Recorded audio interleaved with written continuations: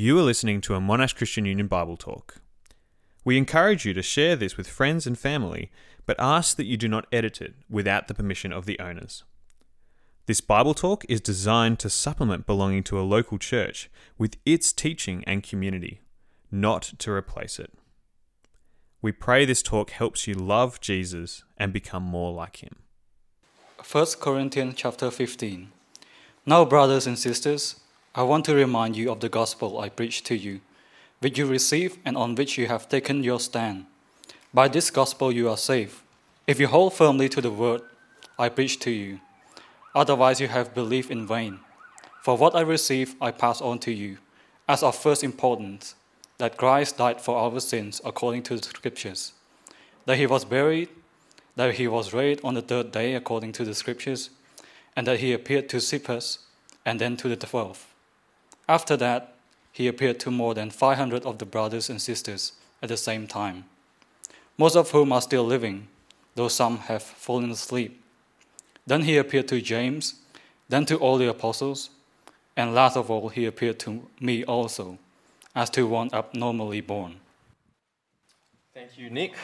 That's awesome.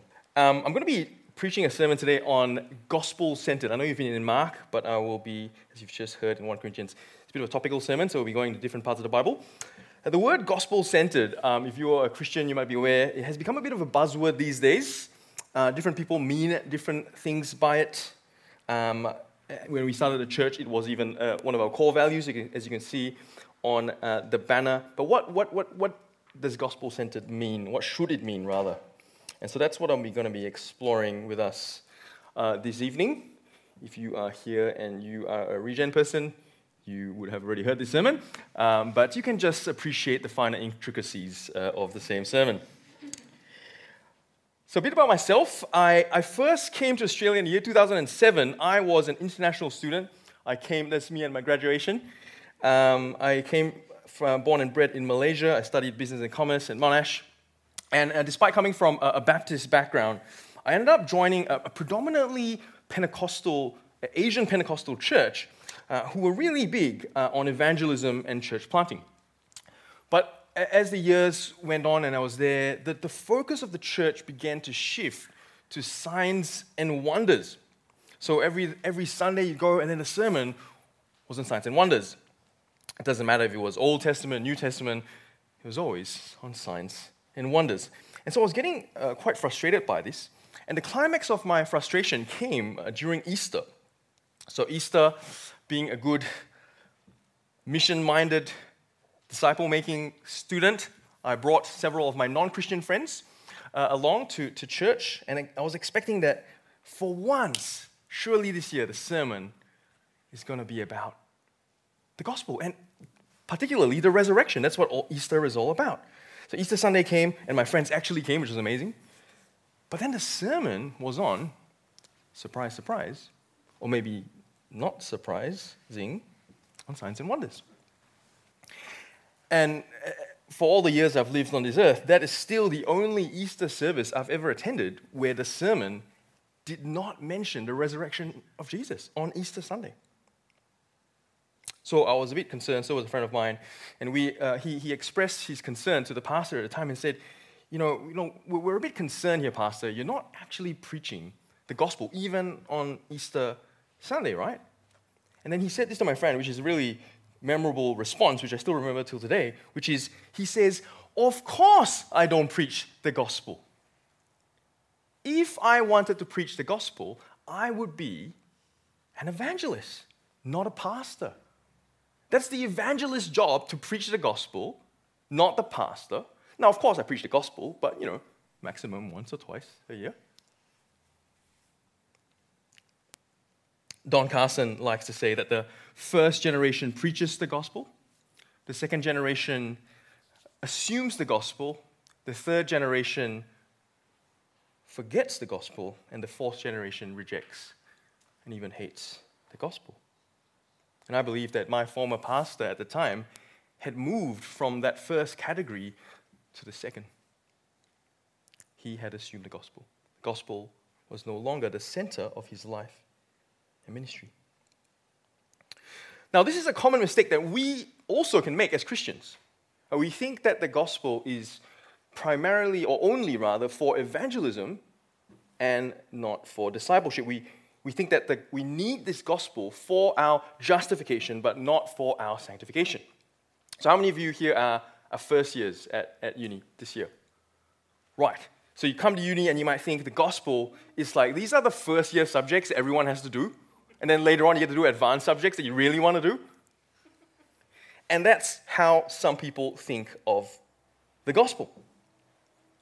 Tim Keller famously says that the gospel is not the ABC of the Christian life, but it is the A to, he would say Z because he's an American, but A to Z of the Christian life. So what does that mean, though? It's a nice catchphrase. What does that mean? So I think it means at least three things. What does it mean to be gospel-centered? It involves a deep understanding of gospel theology. It involves living out the implications of the gospel together to create gospel culture. And it also involves a growing ability to apply the gospel in all of life with gospel fluency. So let's begin with gospel theology. So what do we mean by this? What do we mean by gospel theology? Now, put simply, we believe that the gospel is the center of theology, is the key to understanding the meaning of the whole Bible. What exactly is the gospel, though? Now, people might have different ways of defining it, but here is my simple two-step answer. So think of your camera. These days, well, have phone cameras. Now, other than the default setting, you've typically got a wide lens and you've got a zoom lens. And in the same way, I think that we can have a wide lens and zoom lens definition of the gospel. So let me start with a wide lens definition of the gospel. A panoramic view of the gospel, if you want. So I think that the entire Bible story is the big story of the gospel. The story of the whole Bible is a story of how God is saving a people for himself.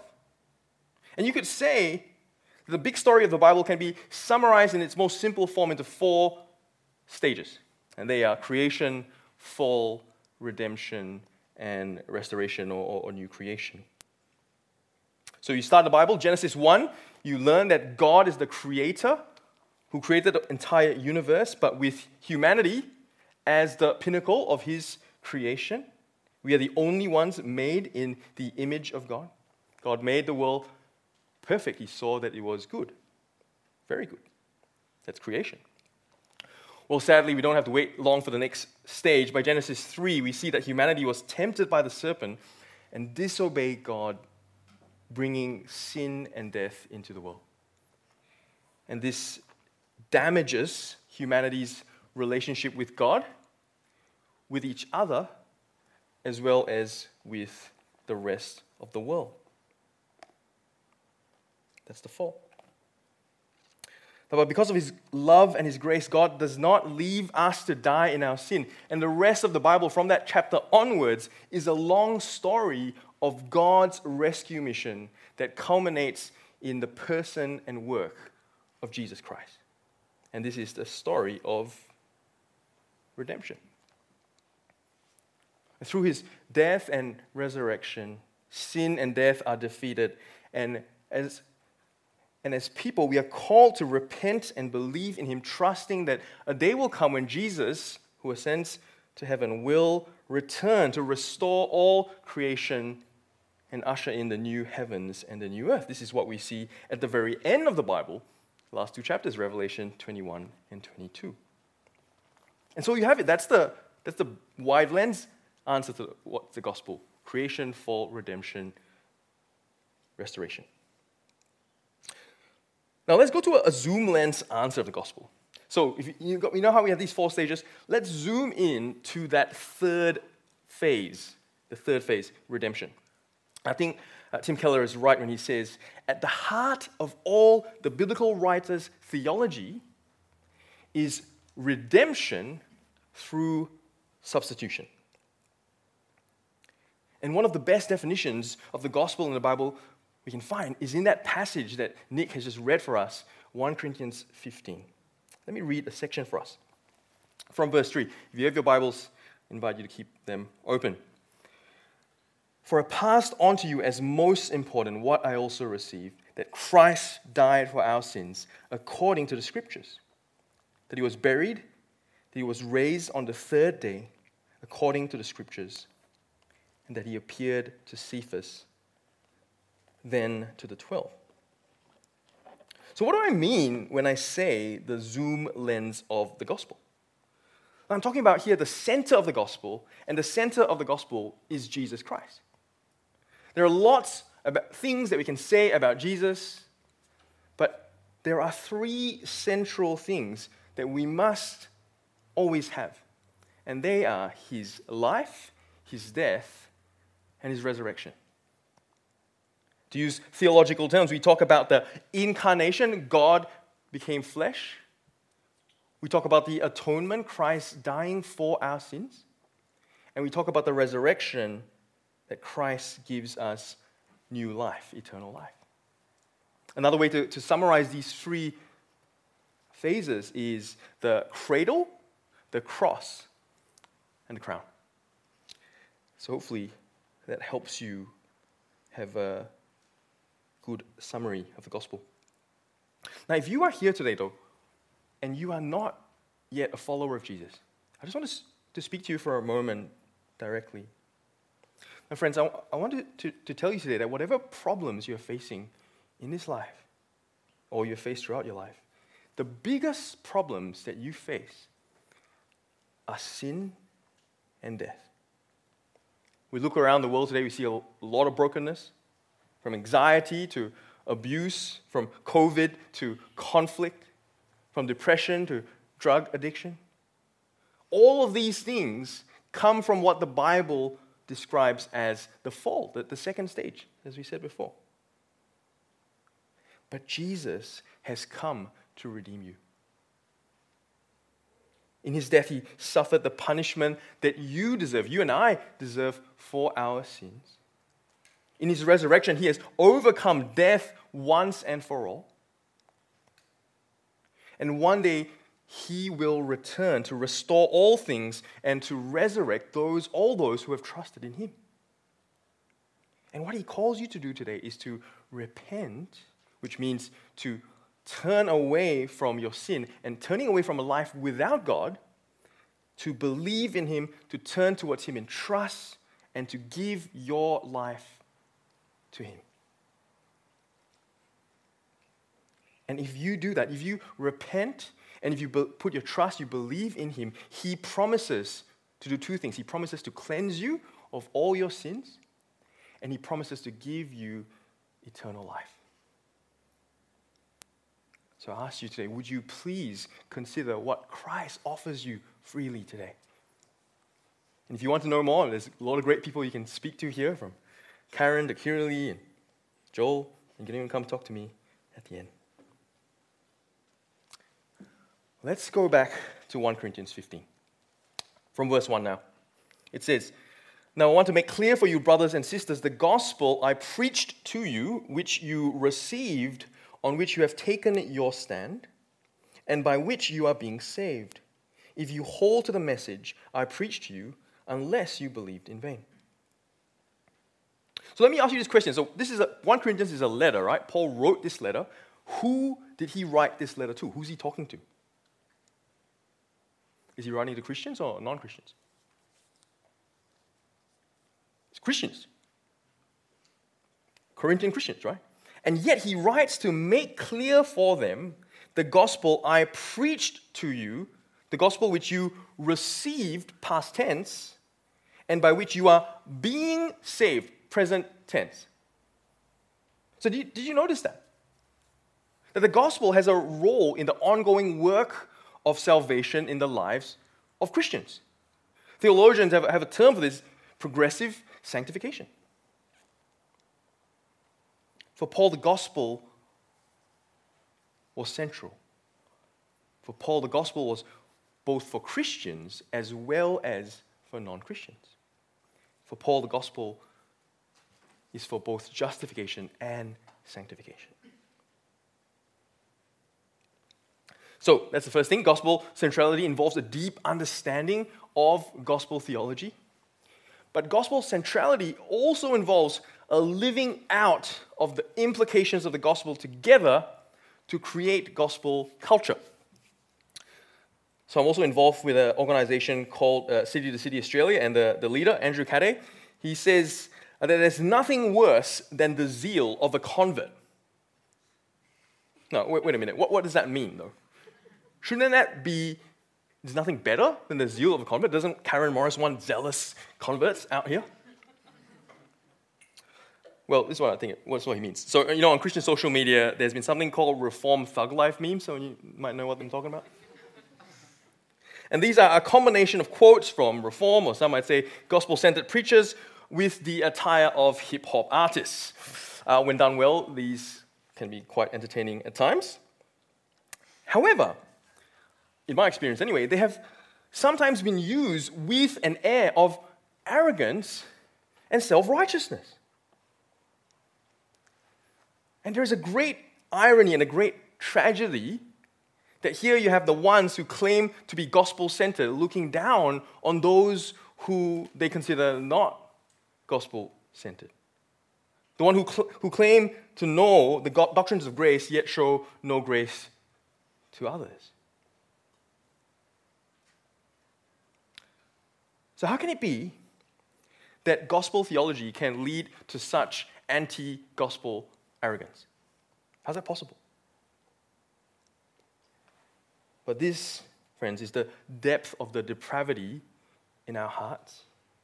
This is how cunning the devil is, that he can turn such beautiful gospel truths into a weapon to beat others with an anti-gospel self-righteousness. This is the wrong type of zeal of a convert.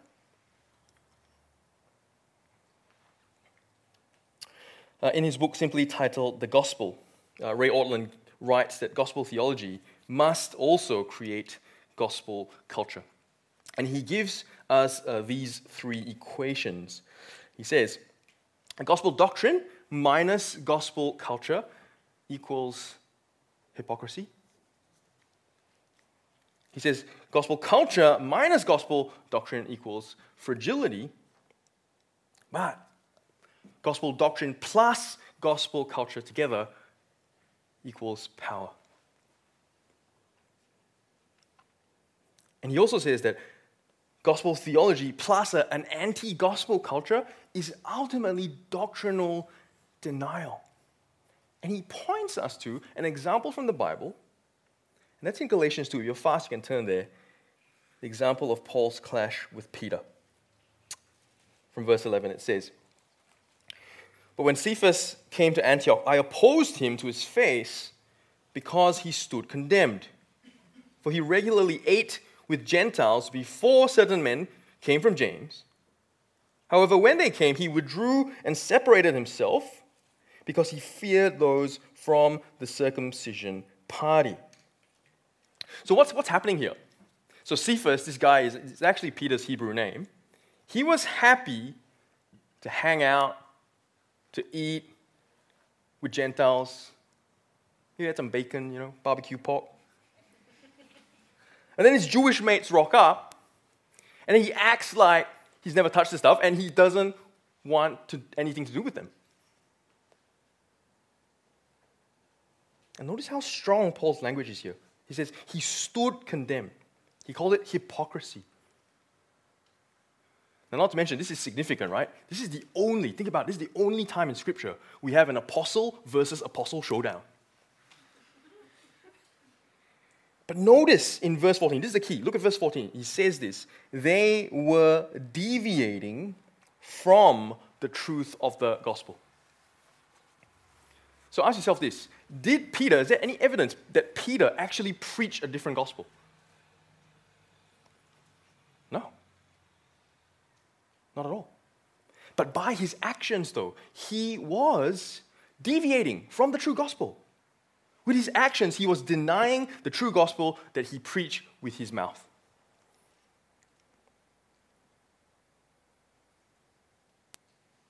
So, brothers and sisters, if you want to be here in CU, a gospel-centered community, I think you must not only understand and believe the glorious truths of the gospel, but you must also live lives worthy of the gospel. Gospel theology without gospel culture is hypocrisy, but gospel theology plus gospel culture has the power to transform Monash University, the city of Monash, city of Melbourne. Do you believe that?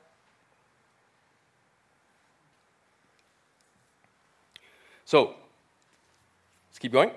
To be gospel-centered, we must have gospel theology and gospel culture, but we also must have gospel fluency. And by that I mean a growing ability to apply the gospel to all of life.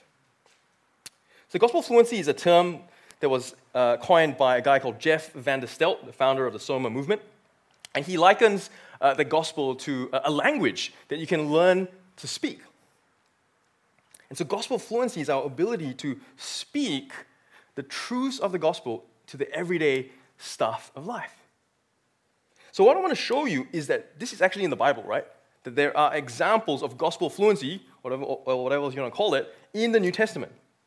So, too often, we only use the law to motivate people to live Christian lives.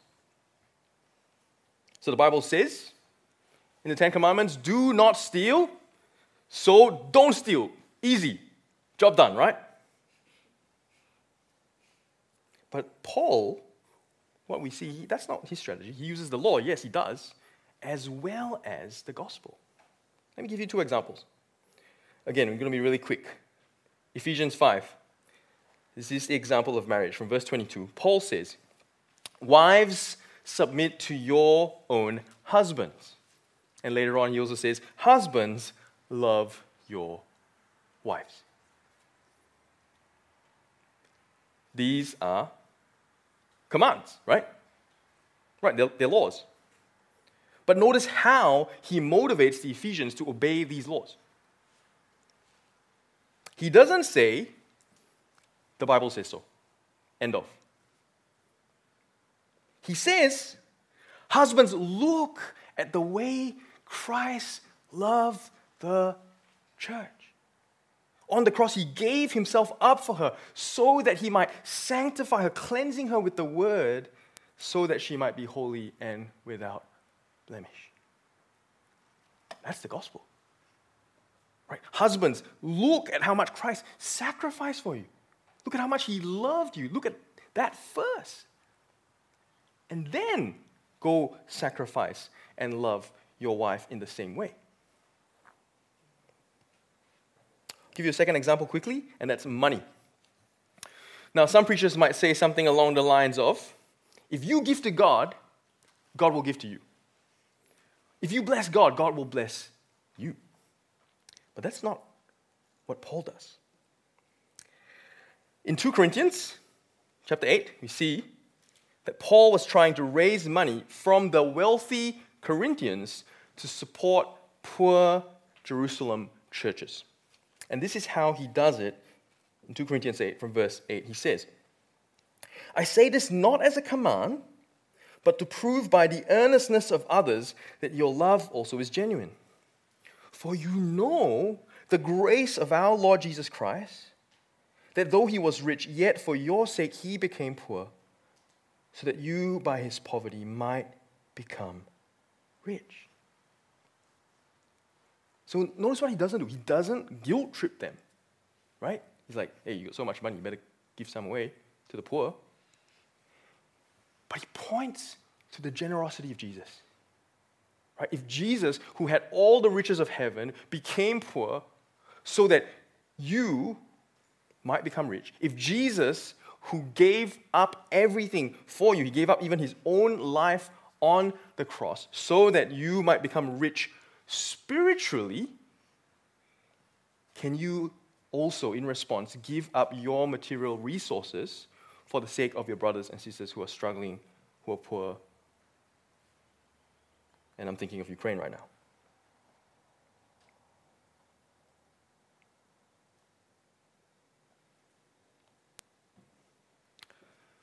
So, brothers and sisters, how can we grow in gospel fluency?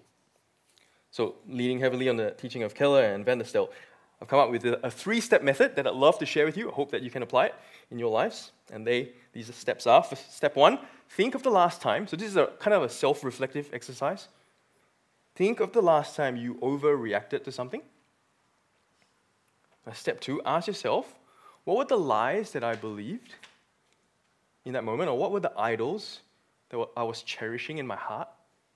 And then reject those lies and idols. And then step 3, ask yourself, what specific truth of the gospel corresponds to the lie, or in what way is Jesus better than the idol that I am cherishing? And then believe that truth and rejoice in Christ. So let me share with you a personal example how this might work. So as I told you before, I got 2 sons. One of them is 3. The other is 4 months. So a couple of weeks ago, my oldest son, Austin, he asked me to go, Dad, can I go to the beach? Right? Or he didn't really ask. He's like, I want to go beach. So it was my day off. So I took everyone to the beach, right? Even though it was fairly late in the day. So my son, Austin, he loves the water. He was in there, he was just playing with it for 2 hours, you know. Time was passing. It was getting really late. And, I had my other son, Kieran, he's a baby. He's getting cranky. And my wife, Callie, it's like, oh, it's dinner time. We need to go back. We need to go cook dinner. And me, I just needed to use the toilet. So I go to Austin and I say, hey, Austin, we need to go home, right? Like, it's time to go home. Come on, son. You've been playing here for hours. But he just refused to come out of the water. We asked him again and again, and he just kept refusing. And understand, like, I wasn't really planning to go in the water, so I'm kind of wearing all normal clothes. I'm not in my bathers or anything, right? I was like, do I have to go in the water to get him out? Oh my goodness, this guy. So eventually, that's what I do, right? No, I don't actually. I kind of stealthily wait for him to sort of wade to the edge of the thing, right? And just like pluck him out real quick. And by this time, he's mad. He's mad at me. He's just kicking and screaming. I just carry him to the car. But he's angry with me, but I'm way angrier with him. I was so angry with Austin. And here I was thinking to myself, you know what, Austin? This is in my mind. I brought everyone here for your sake, Austin. And you ruined my day off. This is my day off. And I'm trying to rest here, listen to a podcast by the beach. And I bring him to the car, just chuck him to the back. I'm just taking off his wet clothes. And I just start shouting at him. I just shouting like, Austin, you are a disobedient child. Why do you not obey your father and your mother? Why? And then Callie was following with Kieran, and she was not happy with me because I was causing a scene. And as she rightly says, I was too harsh. I was too harsh with Austin. And she's right. And I reflected on that incident and asked myself, why did I overreact? And I realized it's because I felt disrespected. I was thinking, you know what, son? As a kid, when I was your age, I would never disobey a direct command from my dad. I would be absolutely flogged. And all the Asian kids say amen.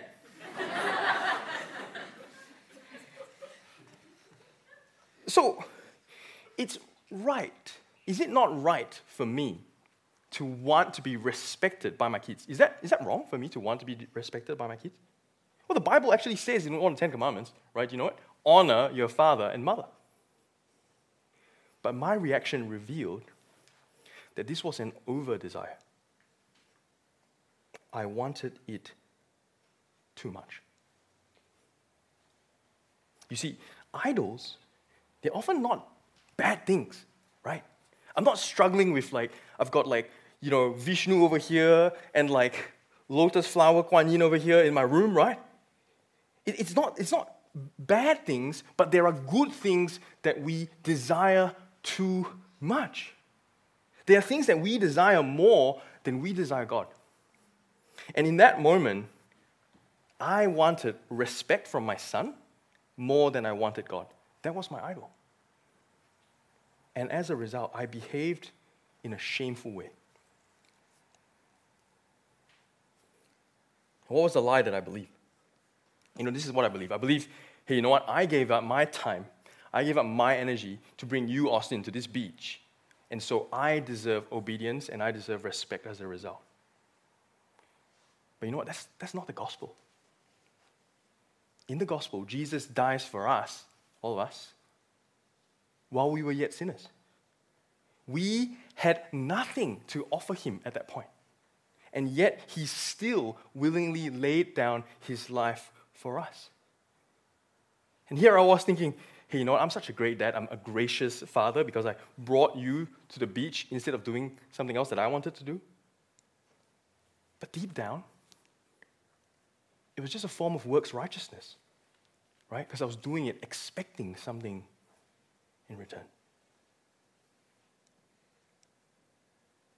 But unlike me, Jesus is worthy of the highest respect, honor, and glory. And yet not only did he empty himself of his glory and his majesty when he put on flesh in the incarnation, he also allowed himself to be disrespected, to be denigrated in the worst ways possible. Right? The Roman soldiers mocked him, they spit on him, they beat him, and finally they hung him naked on a cross. And he did that for me. Despite my shameful actions towards my own son, despite many shameful actions throughout my whole life. And instead, what he does is he covers my shame and he clothes me with his righteousness. And he seats me with him on his heavenly throne. And it's only when I rejoice in these gospel truths, these specific ones, can I put to death my idols and reject the lies of the enemy. So again, these three things. Step one, think of a time you overreacted. Go home tonight, try this out. Identify what are the lies that you might have believed of the enemy. What are idols? What are things, good things that you over-desire? And three, how can you apply specific gospel truths to those idols, to those lies, and instead rejoice in Christ? And if I can ask you to do one more thing, just one more, is don't do this alone. Practice confession and gospelizing. You can make it a verb. And so confess your sins to a brother or a sister whom you trust, so not just some random. And then practice speaking the truths of the gospel to each other and pray for one another. James 5:16 says, therefore confess your sins to who? Not the priests, to one another, and pray for one another so that you may be healed. The prayer of a righteous person is very powerful in its effect. And finally, let me paraphrase the words of Dietrich Bonhoeffer, who says, the word of the gospel in the mouth of my brother or my sister is stronger than the word of the gospel in my own heart. We need to hear the gospel from each other. Brothers and sisters, can I challenge you here at CU, at Christian Union, to be a gospel-centered community? May you be a gospel-centered community that is growing in your understanding of gospel theology, that is striving to live out gospel culture and learning to apply the gospel to all aspects of life in gospel fluency. Amen.